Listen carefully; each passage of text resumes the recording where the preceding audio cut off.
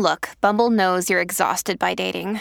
All the must not take yourself too seriously and 6'1" since that matters. And what do I even say other than hey? Well, that's why they're introducing an all-new Bumble with exciting features to make compatibility easier, starting the chat better, and dating safer. They've changed, so you don't have to. Download the new Bumble now. When you need mealtime inspiration, it's worth shopping Kroger, where you'll find over 30,000 mouth-watering choices that excite your inner foodie. And no matter what tasty choice you make, you'll enjoy our everyday low prices, plus extra ways to save, like digital coupons worth over $600 each week. You can also save up to $1 off per gallon at the pump with fuel points. More savings and more inspiring flavors make shopping Kroger worth it every time. Kroger, fresh for everyone. Fuel restrictions apply.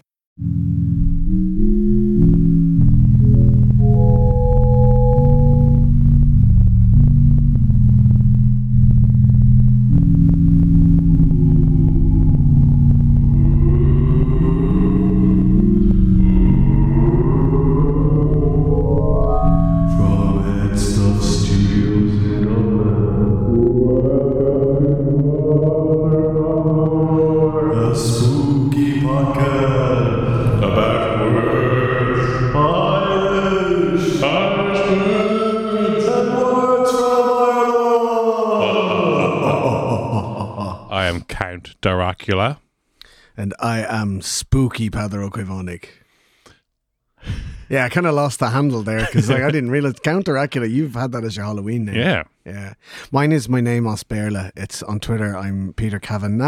Real Monsters. Which is a Nickelodeon pop culture reference that nobody has got yet. Sure, who'd be getting it? Me, mostly. Happy Halloween. Happy Halloween to you too. Yeah, how na Have a super sound.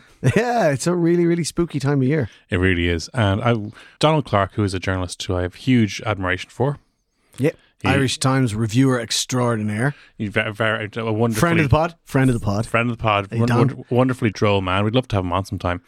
But he was giving out recently about adults being mad into the Halloween and how it's this American commercialized thing of Halloween and dressing up and people changing their Twitter usernames.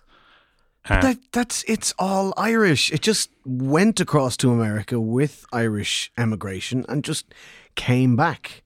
Like, for example, right, the idea of trick-or-treating, right? Yeah. That actually has its origins in the southern part of the country, in Munster. And in Waterford to this day, it's not called trick-or-treat, it's called the Omlish, from the Irish Iha Avlisha, or the Night of Mischief. And if you go out in Bunmahan, where my mother's family is from, which is a small village on the Copper Coast, the south of Waterford, if you go out there on Halloween night, all the kids will be there. They will dress up as scary as they can, all the cool costumes, and instead of saying trick-or-treat, give me something nice to eat, or help the Halloween party as it was in Dublin, they will sing, and instead of being given nuts or sweets, they will be given money. So they will sing for money, and that is called the Omlish, which comes from Iha Avlisha, or the Night of Mischief. Now that was what was exported, and that's what became trick or treat in America. So yeah, it's come back, and we have a more sanitized version of Halloween with decorations outside our houses and cleaner costumes, and we're no longer sending kids out wearing bin bags. Yeah. But to say that it's all an American tradition and it doesn't belong here it's just not right. It is deeply, deeply Irish. It's pre-Christian Irish. It's what many people would refer to as an ancient Celtic tradition, which of course we know is just bull because there are no ancient Celtic traditions, but it is an ancient Gaelic tradition, and it's a pre-Christian tradition to get up to some mischief in and around Samhain, because the two worlds are as close as they will ever be, and as we all know, the two worlds are above ground, where we live, and below ground, where the good people live. The fairy folk. Where the fairy folk live. In the other world. The she. One of the, actually, just before we leave the American accusation thing, those the kind of commercialization points. The first thing is that American Halloween is actually still quite different from Irish Halloween in that they trade their candy after the children, after they collect it, are encouraged to barter with each other to get the candy they want. And this is often seen as introducing children to a little bit of capitalism. Yeah, it's a little bit of capitalism because they get a handout. Yeah. and then they pretend that they worked hard to get it, and they enter into the free market. Hey, So yeah, I bartered for those I fair bartered and for those square. things. Yeah, but you traded 6 Ferrero Rocher that you got off your mad neighbour. So yeah, I hate when people hold up Halloween as like the American ideal or a great fucking model of capitalism or anything like that, because it's inherently socialist. And I think also the huge enthusiasm recently in the past 5-10 years for Halloween has to be seen as a pushback against creeping Christmas. You see Christmas decorations before Halloween. Yeah, well, I mean, look, Samhain is the only thing keeping Nullag from encroaching into Lunasa. You know, at this stage, we should be celebrating it as the great, you know, ancient Irish festival of, you know, the beginning of winter, the death of the old sun, as we prepare for the dark winter and the coming of the new sun in Imbolc. But, you know, we don't. We just celebrate Halloween, and that's fine because it's the only thing keeping Christmas from creeping into the summer. It is. And if it wasn't for Halloween, sure, we'd all be wearing poppies and burning Guy Fawkes. I'm not going to comment on that. Okay. No, so but it's an interesting thing that Halloween is a very recent arrival to the United Kingdom, in that where Guy Fawkes Day was their fireworks and bonfire day. Yeah, but I mean, Guy Fawkes is less spooky. It's, you know, just murdering Catholics. It's, you know, it's just... Typically a good Guy Fawkes bonfire would have I've always had an interest in this because my birthday is Guy Fawkes Day, is that they'd have... Is that a hint? No. Just saying. I'm going to be 40 in 2 weeks. Anywho, yes, they typically have a guy, a penny for the guy, and then they would also have a pope. Penny for the guy is like help the Halloween party, isn't it? It's like help the bonfire party. Help the bonfire party, and then they'll burn an effigy of the Pope as well. Lovely, just like our brothers in the north, on the orange side of the divide. Yeah, they love burning things in effigy. Well, Celtic captains, Sinn Féin MPs, you name it. We'll burn it. It's funny. I think there was an opportunity to make the 12th a kind of a Nordy Cinco de Mayo, and that slipped. It's passed. It's not coming back. Yeah, pretty sure that's not coming back, which is a real shame because I just love the Lambeg drum. I love it. It's so brilliant. Ronan O'Snuddig from Keela did a lot of work on Lambeg drums, and I believe Brian O'Driscoll was on a TV documentary recently where he even played a Lambeg drum.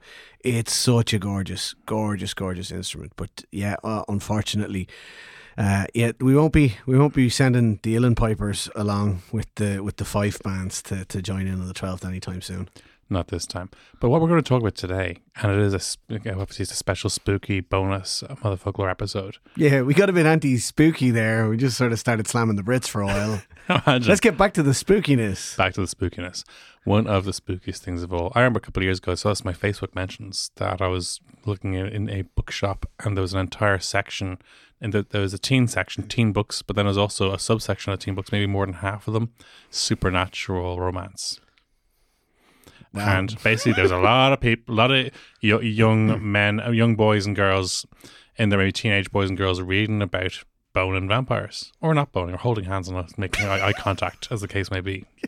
Yeah, these are the vampires that sparkle in the sunlight. Yes. Except for in the second movie when they're just lying in a field and the sunlight has absolutely no effect on them. Mm-hmm. It's just full of plot holes. Listen, Stephanie Meyer is a terrible writer.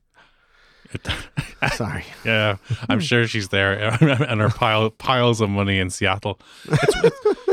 It's funny. We'll discuss in some other time why Seattle has been the setting of 50 Shades and of Twilight, but that's because 50 Shades was originally written as Twilight fan fiction. I'm not lying. E.L. James originally wrote it as Twilight fan fiction, which is why it was originally also going to be set in Forks, Washington, but it was set in Seattle, the nearest big city, because there's not a lot of big business in Forks, Washington. Yeah. Originally it was fan fiction. It was about Bella being dominated by a sadomasochistic version of the Edward character. Somebody just said if you change the names, you've got a pretty decent erotic thriller there that you could market, and And we have some terrible books and some terrible movies to thank for that. We do, and it was credited as one of the great successes of just as the Walkman made Phil Collins very popular because people could listen to it without people knowing it. The Kindle made 50 Shades very popular because people could read it without people seeing what they're reading. Yeah, unless you were stuck behind them on the bus and you knew what the dirty bastards were reading. You're like, put that away. He put his love. Ruling. Yeah. And worse.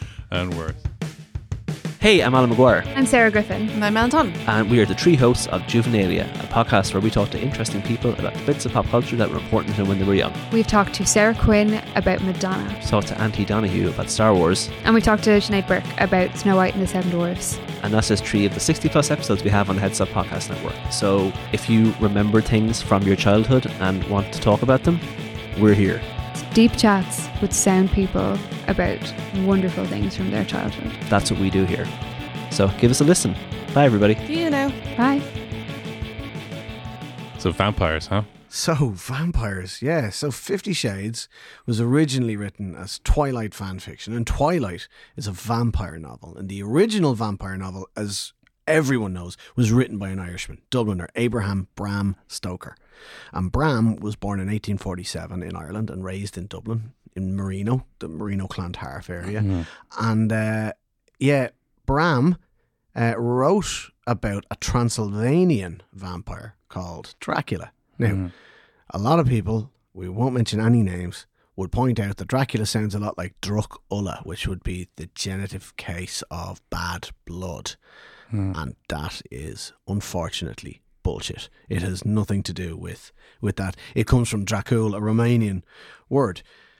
But was it based on Vlad the Impaler?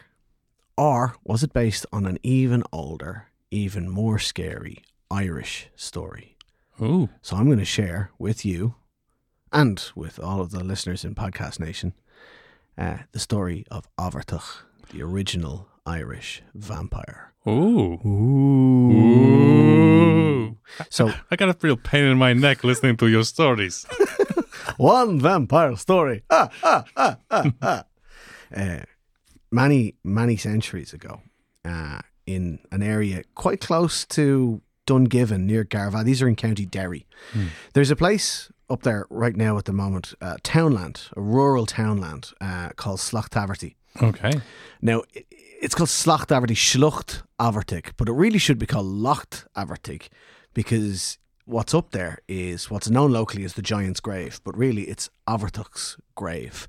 And Avertuch was a king, or a chieftain, a petty king it would have been known, who lived there in the area. And he was a cruel man. Oh. He was a very cruel man. They reckon he was possibly living with dwarfism, because Avertuch is one of the words, along with Auk, that would have been used for the term now we call Dinnabiog. Sinead Burke, good friend of the pod, got the word changed. It's a dwarf is what the antiquated term would have been. But Avertuch, the petty king of this area, was one of these chieftains who ruled over his territory with an iron fist. He was jealous. He was a suspicious man. He didn't trust anyone, not even his wife. And one night, he climbed out one of the windows of their Rah, or Dún, one of their fort. He went out one of the windows or doors and crept along a ledge to get to his wife's chamber. And somehow along the way he slipped, or perhaps because he was a short person with a club foot, he was off balance, but he slipped and he died. So his people, they didn't really like him, but he was the king. What can you do? They buried him. They buried him standing up, as was the way a king should be buried at the time in the pre-Christian custom. However, the next morning, who shows up? Only Avertuch. And he demands that each of his followers open a vein in their wrist and fill a bowl so that he can drink their blood to sustain his body, that he could live. So Avertuch had returned as one of the Nyav Varav, or the undead. Ooh. So they said, right, well, we got to get rid of him. We got to try and kill him again. Yeah, it's a fairly weird request. Yeah. So they put the word out. They went to whatever the equivalent of Craigslist or Gumtree was in the 5th century AD in what is now County Derry. And they got a chieftain of a nearby realm, a great warrior called Cahan, to say that he'd do it in return for a just reward. And so Cahan challenged Avartuch to single combat and he slew him. Oh. And they buried Avartuch. Standing up. And the very next day, Avartuch returned, climbed out of the ground and demanded the heads of those that had arranged for Cahan to come and kill him. And he drank their blood, and he got all his other followers to open a vein in their wrist and he drank their blood. And this continued for a while. And the people were in great terror because, first of all, he was the king anyway, so they weren't in the habit of refusing him. And then, obviously, he came back as a zombie king, an undead king, the Nyav Varav, which was even scarier than a king. Yeah. So the people did the only thing they could do. They asked Cahan to come back and slay him again. But Cahan was no dope. He realised that things didn't work the first time round.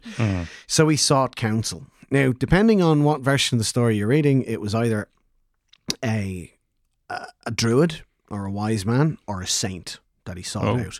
So the version that I learned growing up was that he spoke to Saint Owen, because Owen was one of the saints up in that area. Osberl, I suppose it would be Saint Eugene, but I think I much prefer the name Owen to Eugene. Yeah. Sorry to all the Eugenes out there. But he had already founded a place of Christian worship near the area. The site there is still called Churchtown, and he built a few churches around the place in Gortnamoyna and McGilligan, Killowen near Coleraine. All these places in County Derry, St. Owen had built these churches. So it was to this saint that Cahan went, and the old man, the saint, listened to him, and Cahan finished the story, and the saint said to him, Avartuch isn't alive. Through his pact with the devil, he's become one of the Nyav Varav, the undead. He's become a drinker of human blood. He can't actually be killed, but he can be restrained. So he gave the astonished Cahan instructions on how to restrain or suspend the vampire. Oh. He said Avartuch must be slain with a sword made from yew wood, and he must be buried upside down, not standing up in the earth. And then you must sprinkle thorns and ash twigs around him, and a heavy stone must be placed directly on top of him. And should the stone be lifted, he will be free to walk the earth once more. So Cahan went back to the area now known as Slachtaverty near Glenullen, outside Dungiven, and he did exactly what the holy man had said. He trapped Avartuch and slew him with a wooden sword made of yew, and he buried him upside down, placed thorns all around the graveside, and then he built a huge tomb known as a dolmen, where you have a huge slab, then you have two menhirs or upright stones and another slab across the top. Yeah. Now the dolmen has disappeared, and the thorns and the twigs have obviously disappeared after many hundreds of years, but the stone remains at Slachtaverty. Oh.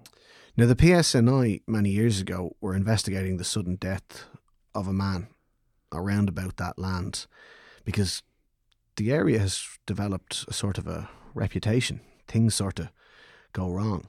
So they made attempts to clear the land to see if they could find any clues. But if you're to believe the local tradition, the workmen who tried to fell a tree that was growing from underneath the stone up and around, they found that their brand new chainsaw blades were breaking, or they were getting a lot of short circuits and batteries were running out. And when they tried to lift the great stone, a steel chain suddenly snapped, cutting one of the hands of one of the labourers clean off, and significantly allowing his blood to soak into the ground. And although legends still talk about the man who was buried 3 times and the great king's ransom of treasure that was buried with him, there's very few people from up around Slachtaverty that will go up and have a look, especially after dark. Now, what does this have to do with Bram Stoker? Well, you got to remember that when Bram Stoker was born, 1847, the famine was at its height.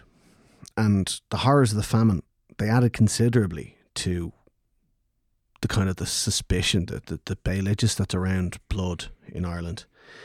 We've always had suspicions around animal blood in particular.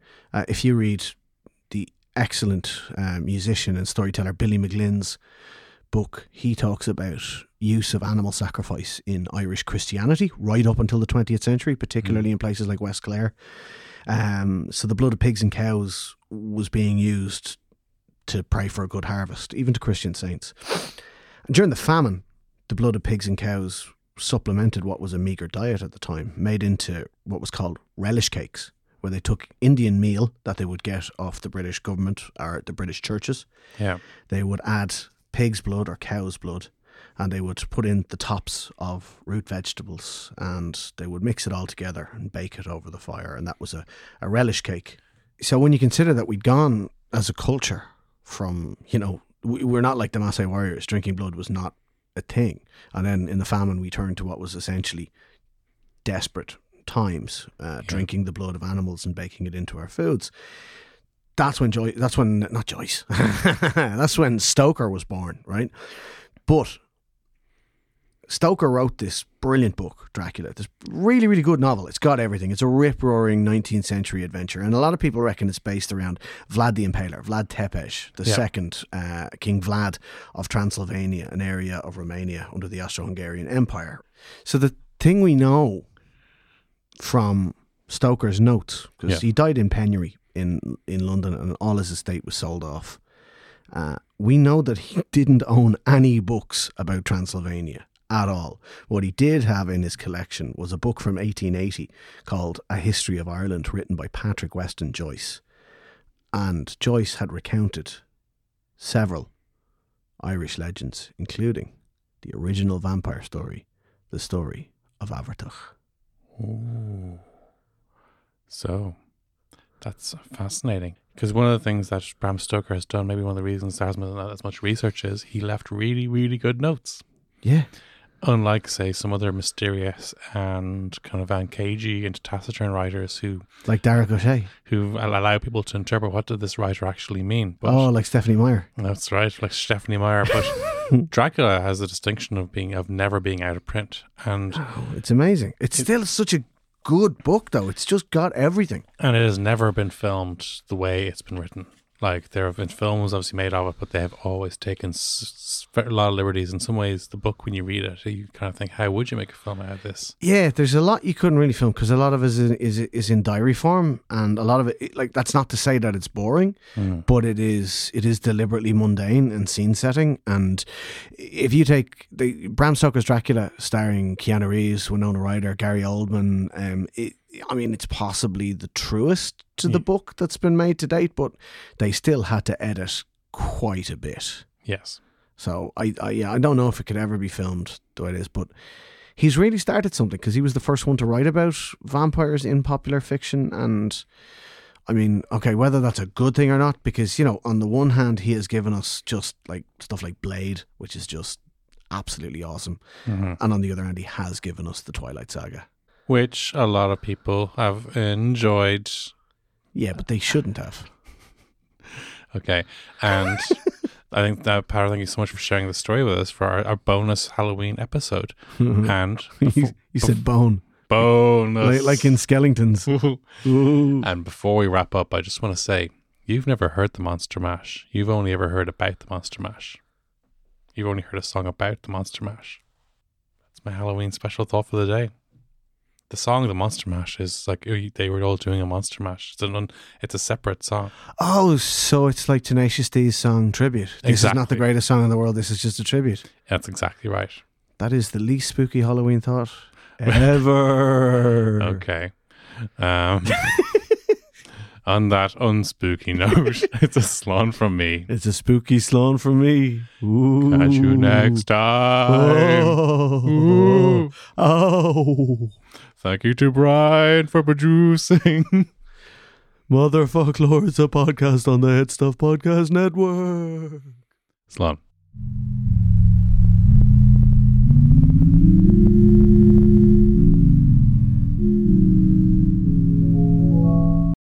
Hey folks, it's Patter from today's extra special, extra spooky Halloween episode. I hope you enjoyed it.